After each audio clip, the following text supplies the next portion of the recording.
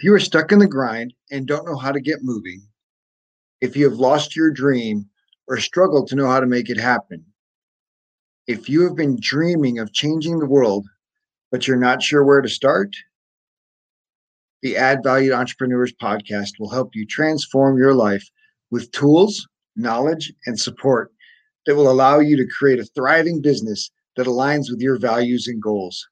This podcast is for entrepreneurs who want more freedom and fulfillment from the work they do so they can live the life they desire. You deserve it. It is possible. This show features interviews with people who've already created success in their lives and businesses, and stories about everyday people living extraordinary lives. It's time for you to add value. I'm so excited about today's guest, Gary Barnes. Gary is the Breakthrough Business Mastery Coach, a high-performance business and sales strategist, popular national and international speaker with over 1,000 talks, award-winning #1 international Amazon best-selling author. He's published 9 books, and he's been featured in many outlets, including the Boston Globe, LA Daily News, the Miami Herald, and he's also been a TEDx speaker. The list goes on, and I will let him share more about his amazingness. Well, Gary, thank you so much for joining me today and being willing to jump in and share your wisdom. Well, yeah, it's always a pleasure. And, it's always interesting when, you look at the word wisdom, what is wisdom is really about experience and what that experience has taught you. So, hopefully the older we get, the wiser we are. I'd like to think that's the direction I'm moving. Yes. So, Gary, I know that you consider yourself a serial entrepreneur. You've kind of had entrepreneurship in your life, basically your entire life. Would you share that a little bit? I'm a weird background because early on my education was in psychology and theology. And I have always said I argued with myself from a very early age. And in the pastoral role, I was a square peg in a round hole because I asked a lot of questions. And so obviously from there, I went into real estate, spent 9 years in real estate in Southern California, where, the people look at the markets at different times as being bad, good, right, or wrong. And back then, we were having appreciation at $1,000 a week, with the average home at $30-some thousand. But at that price, the interest rates were 21%, and then you had a 10% points back in the day. So the first year cost of a loan was 31%. And then I really saw the need for a more inclusive process. So I created one of the very first financial planning firms in the country before there was an industry called financial planning. I was one of the initiators. Wow. Built that to the top 3% in production over the next 30 years. And in the middle of that career, I was diagnosed with multiple sclerosis in 1988, was told I would be dead or in a wheelchair in 10 years. Obviously, I don't like certain concepts either, because I'm still here. And sold that practice about 15, 16 years ago. And people kept asking me how I built my businesses to such a high level so quickly. And so I did the proverbial buy me a hamburger and I'll tell you all my secrets. And it just evolved into an international coaching practice. I produce programs. I produce multi-day events. I'm an international speaker. The one thing that I never thought that I really would be is an author. And I'm credited with 11 books now. And, it's just been an interesting journey. I really believe I'm the kid next door. And if I can do it, anybody can do it. Oh, I love that. If that idea that if I can do it, anybody can do it, because I consider myself a dream recovery specialist. That's the title I don't put on my card. But we get these ideas and these dreams, and the first thing that happens is our brain says, "Oh no, that's not for you." Right? The voice in our head tells us, "Oh, I don't think you can do that," and we give up, before we ever start. Yeah. And so I like that. You mentioned MS, and I'm a huge advocate of the power of our mind. I'm a huge advocate of our mind's ability to heal, and I'm super frustrated with experts that show up in a white coat and tell us what the future has to be. And so many people believe that white coat with such strength. What are your thoughts on that? It's a concept that I don't believe, or I believe, let me put it this way, like science and religion. I believe they can live in the same room, just like I believe in holistic medicine as well as traditional medicine. But, the interesting is when you talk to a doctor, they're practicing medicine. So it is very much of an art. And in my family, my oldest son and his wife are both chiropractors. My youngest son's wife is a traditional OB doc. And so it's really interesting at the, dinner table around the holidays. But for me, we have been given a magnificent body that has not just the potential, but the design to reinvent, to recreate itself. We know that every second, a billion liver cells just died and a billion liver cells were just created. And so when people ask me, how did I heal myself? I said, I didn't heal myself. I rewired myself because I went numb from the neck down, lost the ability to write, lost the ability to walk. I couldn't feel anything. And so I used the process of visualization.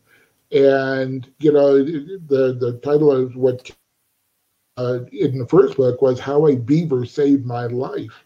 And really, it was a visualization of beavers, which is kind of strange because you can see eagles. Eagles are my animal guide. Beavers are a rodent, but they actually did save my life. And so it really is going beyond the obstacle, going beyond. And in fact, I never have used the story of the MS to be an MS story. I've used it as an adversity story. And because of that, that's why I get, asked to speak on so many different stages. TEDx actually called me to do the beaver story. And so it is a process that we all have adversity. So what do we do with it? What is the action? It's not what I wanted, but this is the situation I had. So what was I going to do with it? Well, absolutely. And that's, the story we tell ourselves is as important as the story that the world sees or that we perceive. Yeah, absolutely. So I like that you don't tell it as an MS story, but you tell it as an adversity story and getting over that adversity. Well, and the other thing organically, and somehow I just instinctively knew not to do this, I never owned the illness. I've always said I was diagnosed with, if you notice, with MS in 1988. I've never said anything around had or, any of that ownership because the brain doesn't know. And if you own a situation, whether it be monetary, relationships, anything that we deal with in an adversity realm, you have programmed the brain to accept that reality. And for me, I wanted to program a possibility. And so, when we do that, we open up all kinds of different scenarios that are already there. But if we don't open it up for us to realize they're there, they'll go to waste. They'll just go on to someone else. That is so powerful, right? Like it's so quick to say, I have cancer, I have this, and it becomes a part of your identity. And you're right, your brain just accepts it rather than say, I've been diagnosed. That's so powerful. Yeah, that really, it reflects into every area of our life. If we say, I'm poor, I'm broke, I am not lovable, I am somehow, inferior to someone else. I don't, the number one negative beliefs that I have found in the world, because I have coaching clients in 8 different countries, is that I don't deserve. Ooh. And that was put onto us by an external source because they wanted to control us in some way. But when we really realize that I deserve as much as anyone else, and it's about a process of receiving, not a process of creating a scenario or how to somehow overcome an objection to get you to do what I want you to do. When we open ourselves up to receiving, it can come from any source in any area. So powerful. So powerful. So obviously the hamburger connection, right? Share your expertise over a hamburger. When did you realize the value that expertise had and decide to make it into a business? It was interesting because I was, making a lot of money. I was receiving a lot of money from my financial planning practice, and I didn't need to charge people. And I had a referral source that had never met me, by the way, but they kept referring people to me because they had met one of my former clients. And they called me one day and said, "We're never going to refer another person to you." And I went, "What did I do?" And they said, "You're not charging." And I went, "What are you talking about?" They go, "You have such great information, you're making an impact, but they have no skin in the game, so they're not implementing what you're giving them." And I transitioned that belief into my practice to where I use money, which in particularly the industrialized countries of the world, money is seen as the most valuable asset we have. And in my belief, it isn't. It's time. Time is the most valuable asset. And so, I use money as a litmus test, whether or not that individual is ready to implement what I have to offer. And so it's when we have, and I know that a lot of us in what I would consider the heart-centered, even though it's business, it's heart-centered. We care about people. We want to make a difference. And if we have more skin in the game, if we have more invested in the process than the person we're working with, it's never going to work. But at the same time, we have to be in a process with them in their timing. So as we have this coordination, then we find the right fit, not whether the opportunity is good, bad, right, or wrong, but is it the right fit? Is it the right timing? Does this opportunity take me towards or away from my ultimate vision? Which also leads then to another challenge. Do we have a really vivid vision that's clear? Why are you doing what you're doing? What is the end result? For me, going back to the MS story, was going to my 100th birthday party where I'm skydiving. I do weird things, by the way. I don't think I'm an adrenaline junkie. I'm really not. I'm an experience junkie. And so but I went past the obstacle. I went past I wanted to see my kids grow up. They were 7 and 9. I wanted to go to their high school graduation, see them go to college, get married, and now play with my grandchildren. I didn't want to be a memory. I didn't want to be that guy in the wheelchair or in the corner in a rocking chair. Well, don't bother Grandpa or, Poppy, as I'm called. You're like, "Poppy, let's go roller coastering," and we do. It just, I got crazy grandchildren. They're much of the chagrin of their mothers at times. I'm the one that goes, "Let's go jump off something." But the thing is that I wanted to not just, exist. I wanted to experience life. It's not the amount of years that we have, it's the quality of years that we have. And so we have this weird sensation that it has to look a certain particular way. It isn't. One of my Garyisms, and I didn't create that word, by the way, that my clients did and my people that heard me speak. You keep saying this, it's a Garyism. It is life is a solo journey traveled with many. And so we all have this synergistic ability, but what's right for me probably is not right for you, or it could be, but at a different timing. And so it's about understanding what our journey is and then connecting with others that we can support in their journey as well as that symbiotic relationship as well.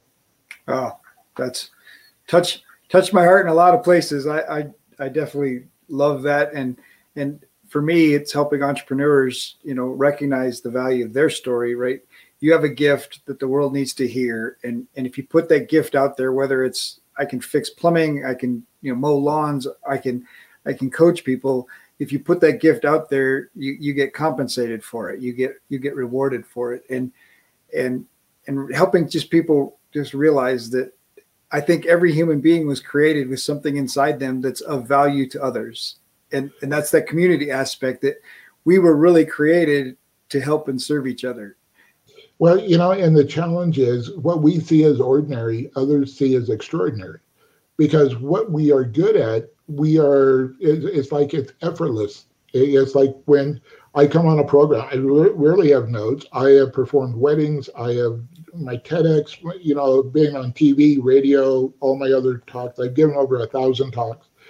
Very rarely do I have any notes because I'm in my core. I don't have to prepare. I don't have what I'm going to say. People will ask me after I get done with a particular event, I go, I have no idea. Ask somebody that was there. Because if I know how it went, then I'm not listening. I'm not taking in that energy from the room to know what it is to be able to present to them that's relevant to them. I have coined a phrase, the nudge. And often when I'm, doing a talk, I'll hear a story or I'll have a concept pop into my mind. And I've learned to honor the nudge because I truly believe that we're a conduit of information. People say, well, that was brilliant. And I go, well, I was smart to listen, but then I honored the nudge to be able to share it. And almost always someone will come up and say, that story made a difference in my life. Yeah, I love that, honor the nudge. The experience junkie, I definitely love that. You actually have motivated me to add a dream back onto my vision, manifestation future. And as a kid, I always wanted to fly jets. I wanted to go in the Air Force and be a fighter pilot. And when I enlisted in the Marine Corps, I found out I needed glasses. And at the time, that was a disqualification to flying jets. And I let go of that dream just pretty quickly. And so now as an adult, I'm like, all right, sometime, somewhere, I'm going to fly a jet. And I know that you flew something pretty amazing as part of your experience junkie journey. Oh, yeah. I had the privilege of flying a World War II P-51 fighter. And we did all the acrobatics, and I flew with a former F-16 pilot. And it was one of those perfect days in Florida where cumulus clouds, and we were doing things. I shouldn't say this. We stayed within, we'll just leave it at that. But, it's, again, the experience. And people said, well, how did you get to do that? Number one, I have planted it in I created a system called Get Statements and how to reboot your brain for success, how to input into your subconscious the things to be able to see the opportunities that are already there. And I saw this on a in-flight magazine to where I could go to Kissimmee, Florida and fly this, P-51. And so they said, how did you do it? I said, I wrote a check. And it went down, and I have some ground scope. But, for me, I love flying. But because of the diagnosis of MS, I am not going to fly by myself. Because if I was to have an immediate episode, if I went where I couldn't see, I couldn't feel, I'm not just putting myself at risk. I'm putting those in the air and possibly on the ground at risk. And so I will fly because I flew the plane, but I will fly with somebody else in case there was something that did happen. So it's not about, it's the workaround. How do I want... It's like I race cars, and people say, well, there was a point where I wanted a Lamborghini in the garage, and then I realized I would never be able to drive the Lamborghini on the road like I did on the racetrack. So why did I want that? I wanted the experience instead of the ownership. The ownership is about impressing other people, and nobody else cares. Oh. And it's like, no, I just. Again, it goes back to, I'm Mikey. If Mikey can do it, anybody can do it. And I want them to see me as an example, having permission to engage in life, to put those things. By the way, if you go seek out flying jets and Google, you can find that, I believe, in New Mexico. You can fly a MiG. You can fly some other, older jets down there. So it's within your realm. Just go down and do it. There's no time like the present. That's right. Well, I actually have Googled it, and at the time they had MiG-29 flights, but those were in Russia. and of course, these are here in the States. Yeah, we'll have to find some local too. So it's definitely going to happen. There's no doubt.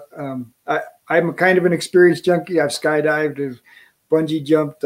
Love race cars, although for me, it's my wife did the NASCAR experience, so she got to drive 150 miles an hour, and then they ran out of time. So I have this credit waiting for me to go to a NASCAR track and get to drive that. And so we're waiting to make that happen. But lots of ways that we've manifested our experiences. So love that. Love the example. So thank you for sharing that. You're welcome. You mentioned community. Obviously, you transitioned your business from being a financial advisor to being almost like a business coach, expert, speaker, trainer. How has Connection helped you make that transition? Connection is in all of my businesses, there's one word that has, I think, been the stimulus for success, and that is relationships. There's three things that I teach for anyone to be successful in anything, particularly in business. And the first key is to be seen. If you're the best kept secret, nobody knows you're there. Build it and they will come is a lie. No matter what you see on TV or what GoDaddy says, $9.95, build a website and your cash register will start. No. And this is where having permission to be seen. And for a lot of people, they just don't see themselves as presentable. And really, people just want real people.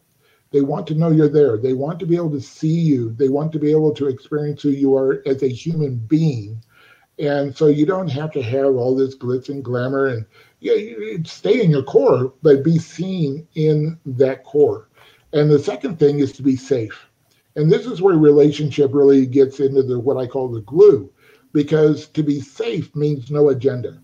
Coming on and having this discussion with you today, there is absolutely no agenda outside of the relationship. I don't know who's going to be able to see this maybe 5, 10, 15 years from now, 20 years from now, and be able to say, that's the one thing that I was looking for. That's the thing that I was missing. And so now we all have an agenda to create business and to have revenue come in, to be able to stay in business and all that. But if we have an agenda to convert, then, and actually I had one of my clients a couple of years ago call me and he goes, how do I convert faster? I said, well, let me ask you a question. And my clients always know when I say that they're in trouble. So let me ask you a question. Are you asking me how to get somebody to do what you want them to do when you want them to do it, not in their timing? And he goes, oh, what do I do? I go, expand your relationships, expand your sphere, expand the connections. And so to be safe, you become literally a people magnet. Really know that you want to know their story. And right before we started recording, I said this, that Will Rogers had a saying that I have adopted my entire life, is that there are no strangers, just friends that I have not met yet. And when I meet somebody, I want to know their story. I want to know their essence. I want to know their passion, pain, whatever they're willing to share. And what is strange about this, you got to be prepared for it. When they really perceive that you're there without an agenda, they're going to tell you more than you want to know. Many times it's TMI. And they'll start talking about personal things, and you're going, why are you telling me this? Sometimes people actually say, I don't know why I'm sharing this, and they keep on talking. But it really is a indicator that you've gone through a door, you've been invited through a door because you're safe. The third key is to be relevant. And relevant is not just that you have a product or service, something that you have to offer that is needed. It's also that your avatar, your perfect client, sees it as also a desire. They want it. And when I deal with health professionals, I ask this question: do Americans want to be healthy? And almost always they say, absolutely, yes, they do. I go, so let me ask you a second question. If that's a true statement, why is McDonald's the #1 restaurant in America? What do Americans want? Fast, tastes good, and cheap. And it's not even cheap anymore, really. But they want that convenience. When do Americans want to be healthy? When they're sick. And so they go, well, how do I have to change? I have to wait. No. But we have to change the ability for them to see the benefit of it before they're sick so they can enjoy and not have to go through some of the pain and struggles and heartache that could lead to. And that really is a combination in any business, any industry. And so having those three things really leads to the connection, and to have that ability to build the relationship and be able to be a resource. What I've told my clients forever is that if you don't know where to go to solve a particular problem, call me. If I don't know where to send you to immediately, I'm usually one phone call away from knowing where to be able to refer you. And by the way, I always add this, and by the way, I don't take a referral fee. And I do that specifically because I want them to know I'm not doing it because I'm going to get something out of it. It's because of the value of the referral. And so it makes it, for me, and obviously some of us, there are elements where we have an affiliate arrangement with people where you have a business connection, but you disclose that. But for the most part, I don't need to be able to nickel and dime to be able to be a resource. And so people will call me for all kinds of things. Absolutely. I love that, connecting people and just putting the right people together can have such a huge impact. And I also love that, when giving people the chance to share, what's happening in their life. I definitely understand. I spent 20 years as a pastor as well. And so I love to ask questions, and I love to get to know people and just learn their stories, right? Like, and so definitely identify with, get down to the nitty gritty. And I've heard it. In fact, just today, someone says, I don't know why I'm telling you this. So I'm very familiar with, yeah. And for me, and actually in this case, she was embarrassed, and I'm like, you have nothing to be embarrassed about. I've got your back. I'm not going to tell anyone. And B, let's figure out what's going on, right? Let's, how can I help you? And there's no money involved in this case. And I just want to help her.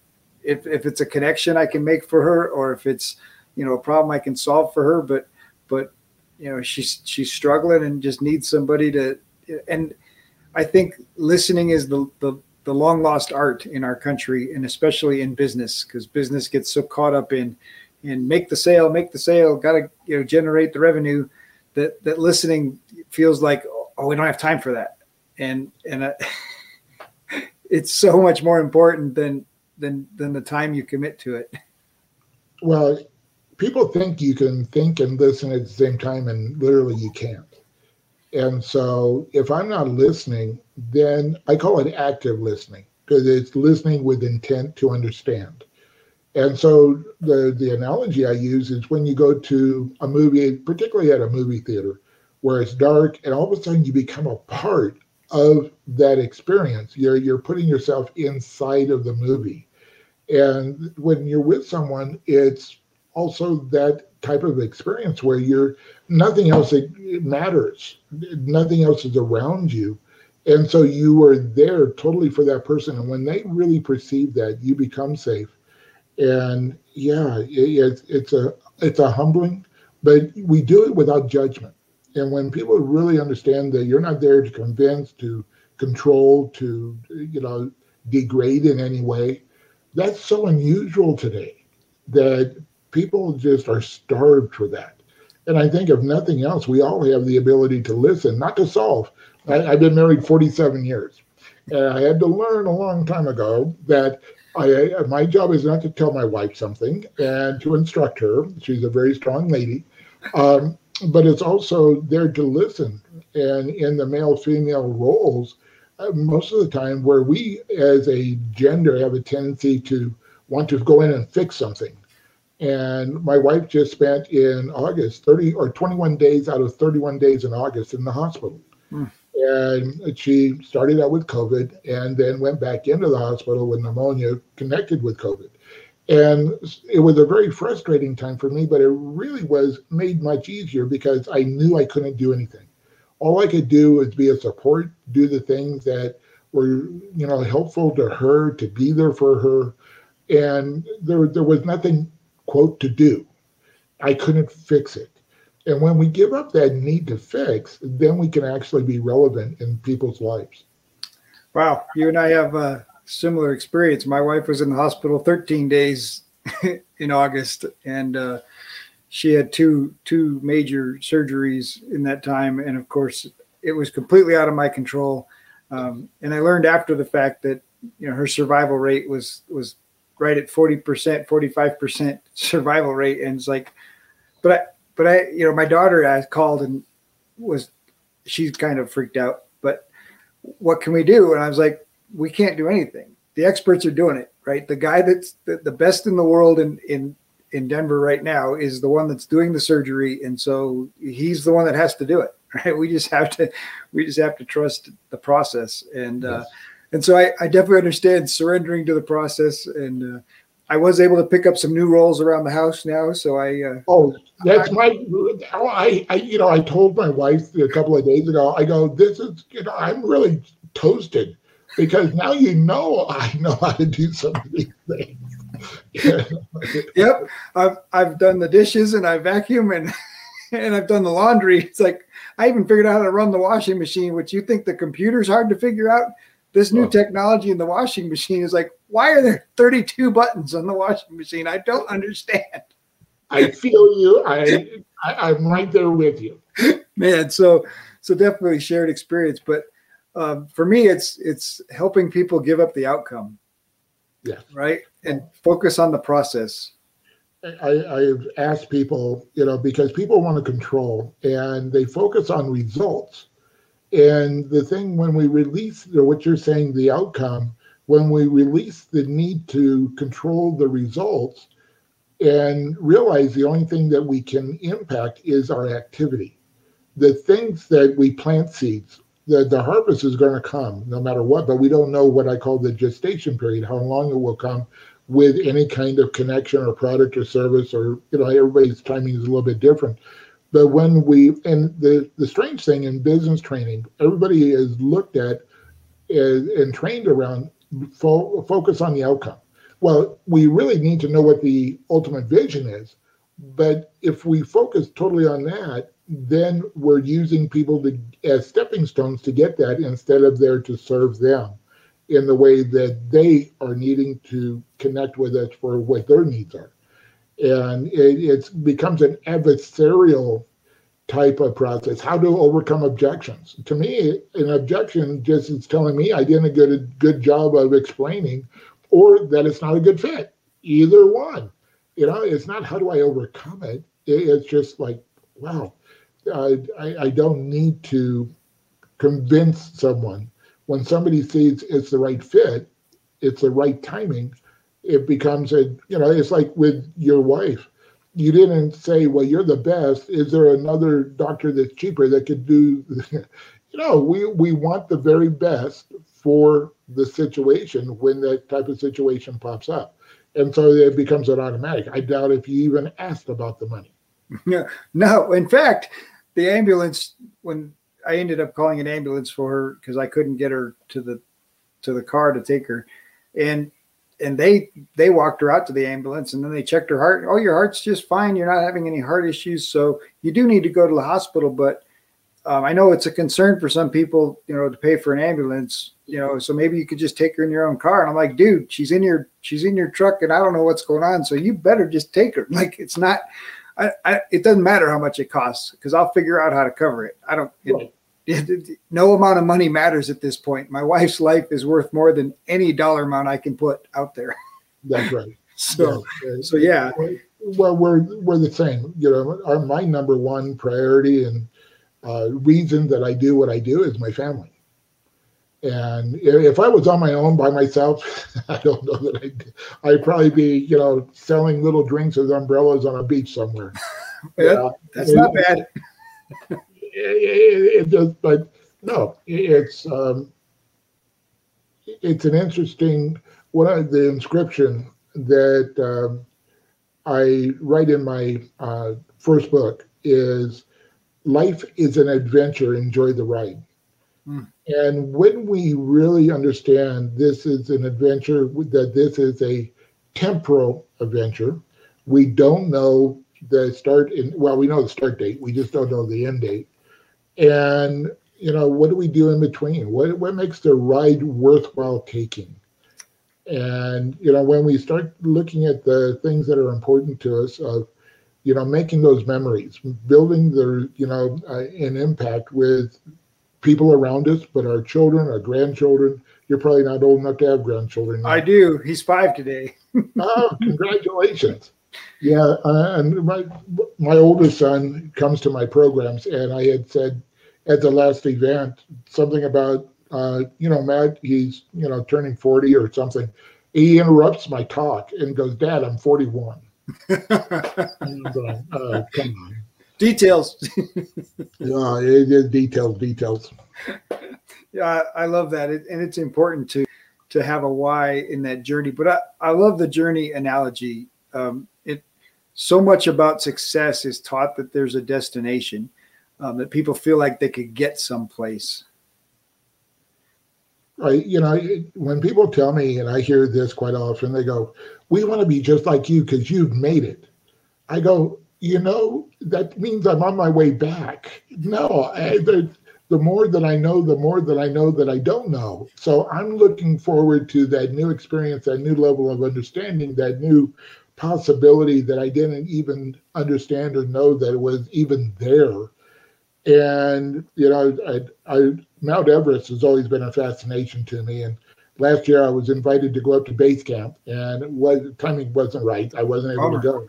But, most people on mountain climbs get hurt or die on the way back. It's not on the way up. And so when somebody says you've made it, I get a little depressed. Yeah, no, it's not about making it. It's about being on the journey. Because, people look for, and I get this a lot too, where people say, "What's the right road?" And my answer is, well, there's only one road. We're just all at different mile markers.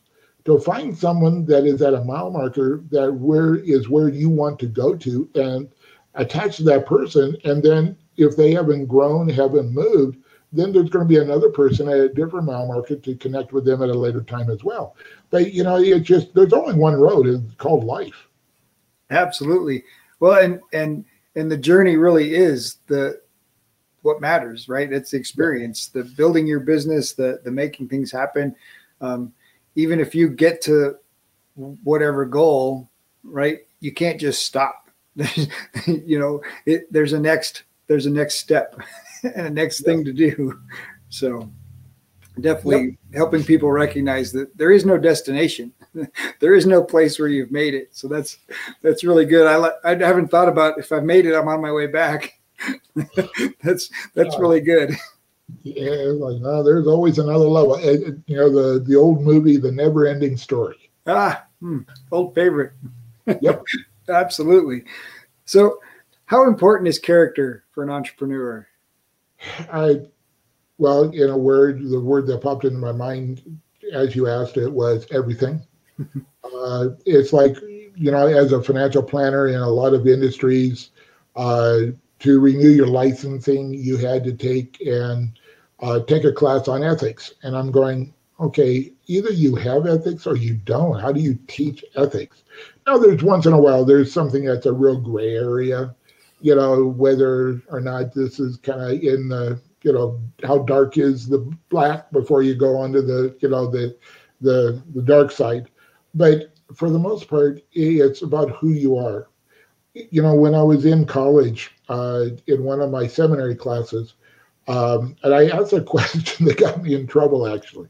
And this is not a religious type of philosophy or anything, but I asked the professor, who is actually going to be my boss, I said, if the Bible is a fable, if it's totally untrue, if it's totally made up in some way by somebody that wanted to do something, would you still live a Christian life on the principles of what's in the Bible?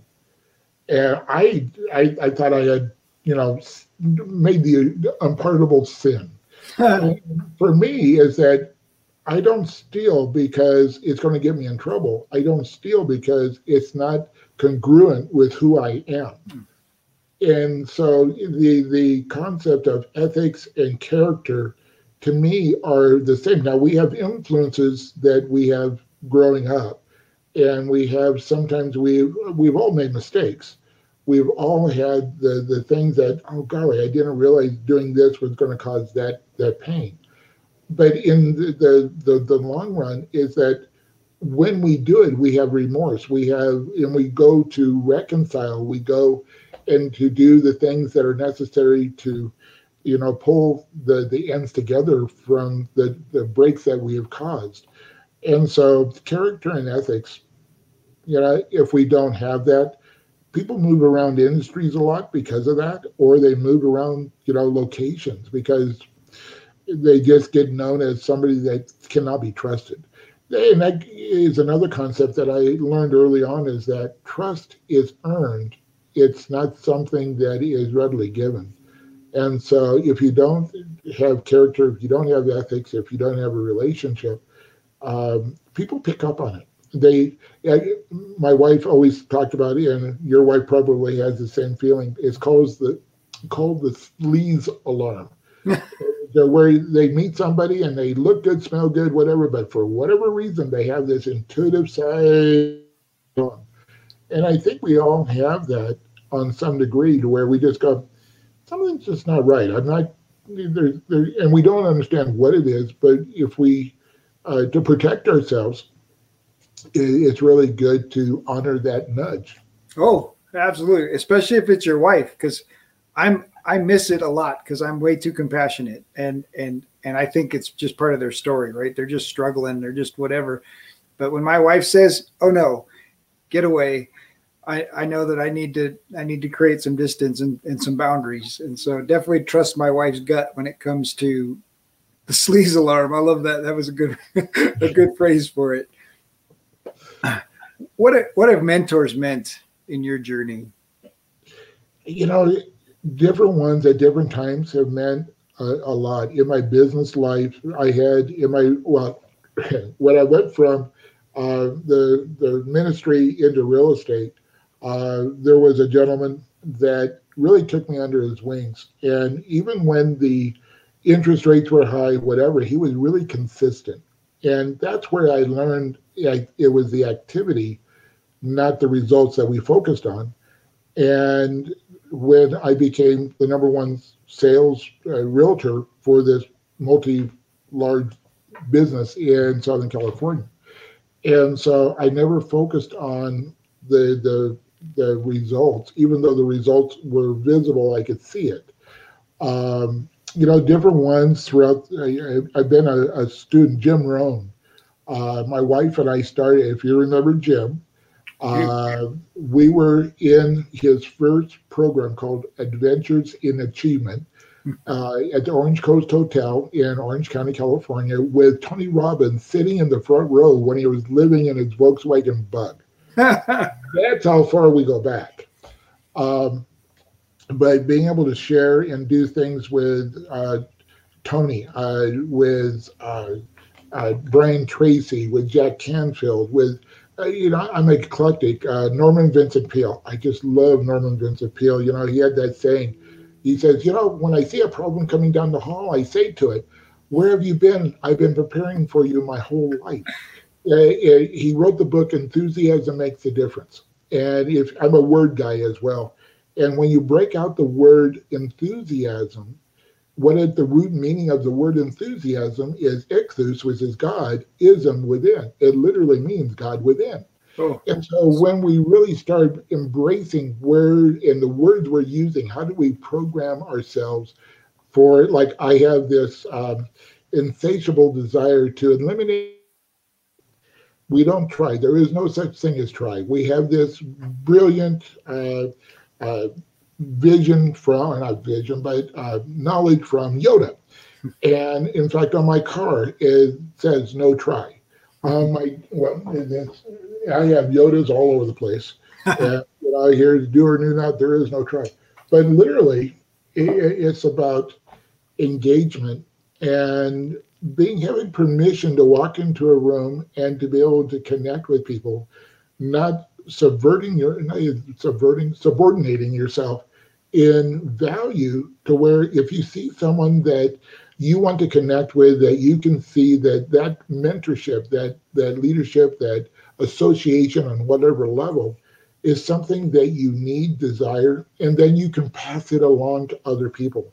So we are a conglomeration of the people that we've associated with, the experiences that we've had, the adversities that we have overcome. And that's what makes each of us unique and important to anyone that we, have the opportunity to connect with. That's so fantastic. And I'm a huge Yoda fan myself. And so, yes, try is no longer an option. Can't is also no longer. How can I? Yeah, right. Figure it out.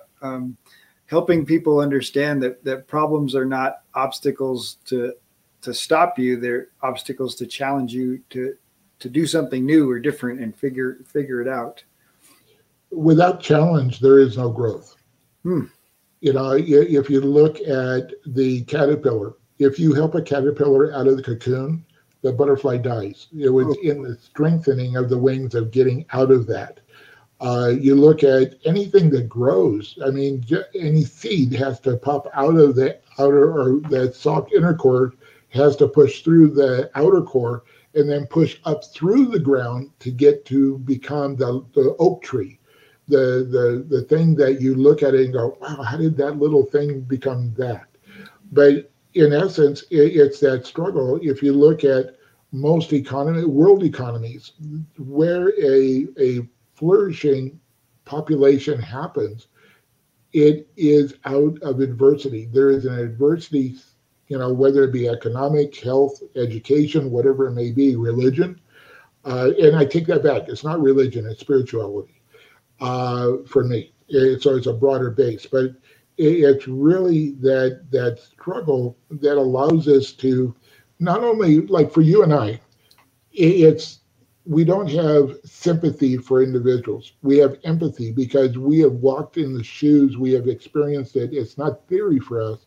It's something that we can share, that we can't take it away. We can't make it technically better, but we can share and support in a way that someone that hasn't gone through that has no way of truly knowing the impact of it. In my early days too, I'm a trained chaplain. I'm also a certified police officer, which makes me a really weird dude. But in the chaplaincy, we had to attend our own funerals. We had to write our epitaph, and we were having to write what was going to be on our tombstone before we were allowed on the oncology unit to deal with people in the emergency room, death and dying.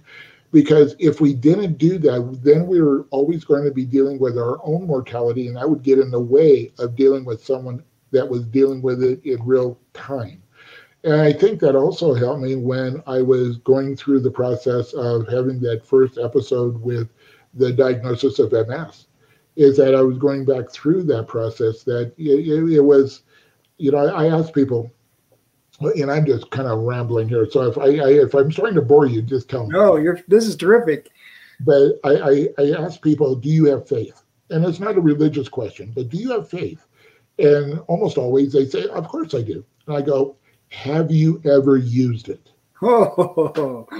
And at that moment, they start to answer, and many times it just stops, and they start to think, and they go, oh. I go, so if you've never used it, it's like having a parachute that's never been opened, and you're just hoping that it is not an umbrella that pops out, but a full billowing canopy that is going to take you safely to the ground. So it's not a right or wrong again, but it's a realization that if we've never had a challenge to where we had to rely 100% on faith, like with us that we've just gone through with our lives, where we couldn't do anything. It was totally of faith. We gave up the focus on the results. We were dealing with the day-to-day, whatever it was next on the plate, whatever we could support. At that moment, we were using the faith from the past. Absolutely. We were using our previous experiences to know that this is all that I can do.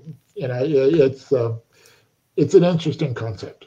No, absolutely. There's a couple really good things in there. First of all, I love the idea of writing your own obituary, because I think there's huge vision in that, right?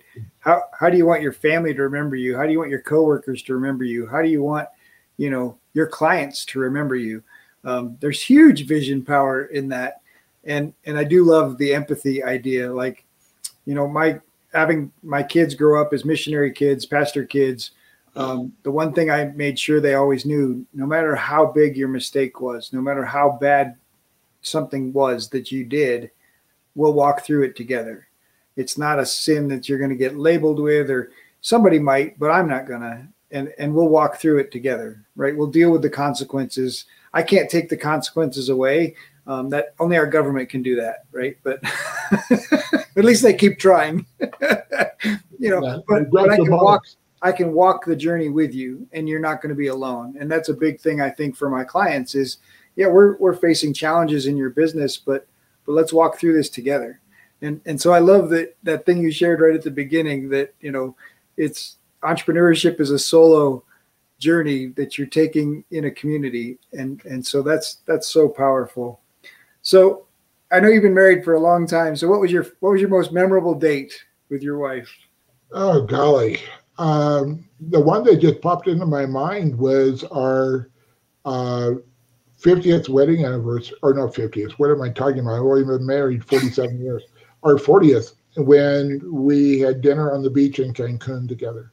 Nice. And, it's, to be able to look back and to be able to say, how did 40 years go by so quickly? My youngest son, who's also a pastor, his main source of joy in life is wanting to convince me and my wife that we're old. Because he feels like he's old. But for me, it's like time. How did this happen? And the memories and the ability to, number one, stay together, because my wife and I are totally opposite. She is an analytical driver. I'm an expressive driver. We took the old Taylor Johnson temperament analysis, test in college. It showed that our driver personalities were off the charts for both of us, and that we were going to have a train wreck. And there was actually a pool created when we were first married on how long it would take for us to get a divorce. And one of the things that we went into marriage counseling at around year 10, 11.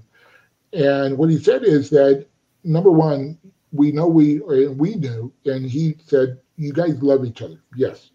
He says, but you have to learn how to fight fair. It's not that you're not going to fight. It's not that, because you think so totally opposite, but you had to learn how to fight fair. And for us, it was going back to the concept that we've already talked about. It's listening. And the words we use, my wife used to say, have a fulfilling day. And I felt like she was saying, strap on a 357 engine on my back and trudge through, And I would say, have fun. And she goes, don't you think I'm going to do anything meaningful today? And I'm going, all we were saying is have a good day. And so learning how to support, how to, I'm not going to change. She's not going to change. But how do we learn to support our differences, not our similarities? And because of that, it's a never-ending story. It's just looking back and just enjoying the ride.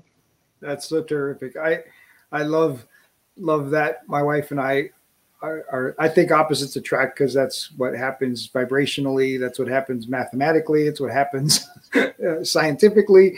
And I think that it's interesting how when you recognize that the fact that you're opposites means that you fit together better, and the magnetic attraction in there is so much stronger. When you figure out that it's not this, it's not her against I, right? We're the team, right? And it's her and I against the world. And so it's her and I on the journey, figuring out how do we conquer this thing called life together. And so for me, that together is the most important part. It doesn't matter what we're doing or where we're going. And in fact, in this medical situation, she apologized to me. She said, I'm sorry. I said, for what? She said, well, it changes. It doesn't change anything. It might change a destination or something, but the bottom line is you're still here and we still get to do stuff, whatever that stuff is, right? And so for me, it's about the together on the journey, and I could care less if the destination ends up changing or or the options change, but we have new options and different options. The fact that she's alive gives us options, because dead means I'd be selling umbrellas on the beach. Yeah, or worse. Right. We've had the same conversations, and something you just said, and as a Marine, you really know this, is the concept of back to back, we face each other. When you say you've got your back, that means that I don't have to worry about what's coming from behind, that somebody has my back. And, that's what the trust and relationship is about. And, it's a trust issue for most of us in anything. In fact, one of the things I teach clients, I ask this question. When somebody buys anything from or engages with anyone in any industry on any product, service, whatever it might be, what are they really buying? What is the bottom line? What are they buying? Solution. Okay, beneath that. Peace. Well, okay, so I'm going to give it to you. All right. In my belief, they're buying borrowed belief. At that moment, they're buying what you're saying is true, it's going to be beneficial, it's going to fulfill the promise, whatever it might be. When they experience the results of that connection, that's when the belief starts to transfer to them. I had a friend in college that, fortunately or unfortunately, I don't shop. So I got married when I was 20. And so he called me when he was close to 30, and he's still single. And he said, Gary, I don't understand it. I'm using the same lines that you used on Sharon, and they're not buying it. I'm going, okay, they're coming with baggage. They've heard these lines before. It's a totally different story. He goes, that's not fair. I go, that's not part of the equation. And he's now a pastor, and he's married and really happy. It all worked out later on in life for him. But the thing is that when we understand that it's an honor and a privilege to start the relationship, because they're buying the beliefs that we have in what we're sharing, what we're showcasing, whatever it is that looks like, that they're trusting us a little bit, and that's an honor process. Oh, absolutely. So last question, just because we're time pushing, what has contribution meant to you? Everything. It's when I asked, like doing this program. I mean, it's not about a monetary, it's about contributing. It's about making a difference. And in fact, part of my mission statement is to make a difference and to empower, but not my power to you, but helping you connect the power that's already within you. Oh, so good. And so when we have that, it's you don't know the impact that you're having with people. And the about leaving a legacy is not about, the number one fear I believe in a human being is the fear of being forgotten. And sometimes it's not about putting your name on a building. It's not doing some of these other things that big deal. But it's having an impact, even though they may forget my name, but there was a Beaver guy, and he had this, and it doesn't matter. So having that benefit of what you have to offer, that hopefully will live on through other people, through their mindset, their prism, if you will, and allow it to be of benefit to individuals that we'll never have the opportunity to meet. That to me is what it's all about. It's what makes the journey worth taking. Absolutely. I love that idea of leaving a legacy. So what's Gary's words of wisdom? If you're sitting across from somebody, you just finished that hamburger meal, and you're going to leave them with the best wisdom you can, putting them out the door. It's a question. Are you a participant or are you a spectator? Ooh. It's your choice. Nice. It really is. And Absolutely. It doesn't mean that one's better than the other. We're all spectators at some point. There's spectators that are participants because of the back of their room support, their personalities, their talents, their abilities lead them to. But a lot of people stand on the sidelines thinking that they're in the game. and, good. and to be a participant and to be responsible for the results, not just happenstance for whatever comes down the pike. To me, that is the most important question that we could ask ourselves. Gary, thank you so much. I've been blessed by your wisdom and just experience and some great stories. So appreciate you sharing today. It's been great. Time flies by. And that's really an indication for me that it's a neat connection, is that all of a sudden you look down and go, how did that much time go by? Well, thank you, sir. I feel the same. Well, if you enjoyed the show, please like and subscribe. We have a free gift for you at addvalue2entrepreneurs.com. We've created a collection of the top tips that have been shared on our show for entrepreneurs. Do you struggle with procrastination, putting off the work until the last minute? Well, you are not alone. Many of our clients start there. We are launching a new 5-day challenge to help you take more action and make more money in your business. Each day is a 10-minute video lesson and a worksheet. If you take 15 to 30 minutes to do the worksheet, it will change your life and business and exponentially increase the amount of work you get done each day. Right now, it is only $27 and contains 5 of our best tools for helping you move forward. It can be found at addvalue2life.com/action. Thanks for joining us. Have a great day.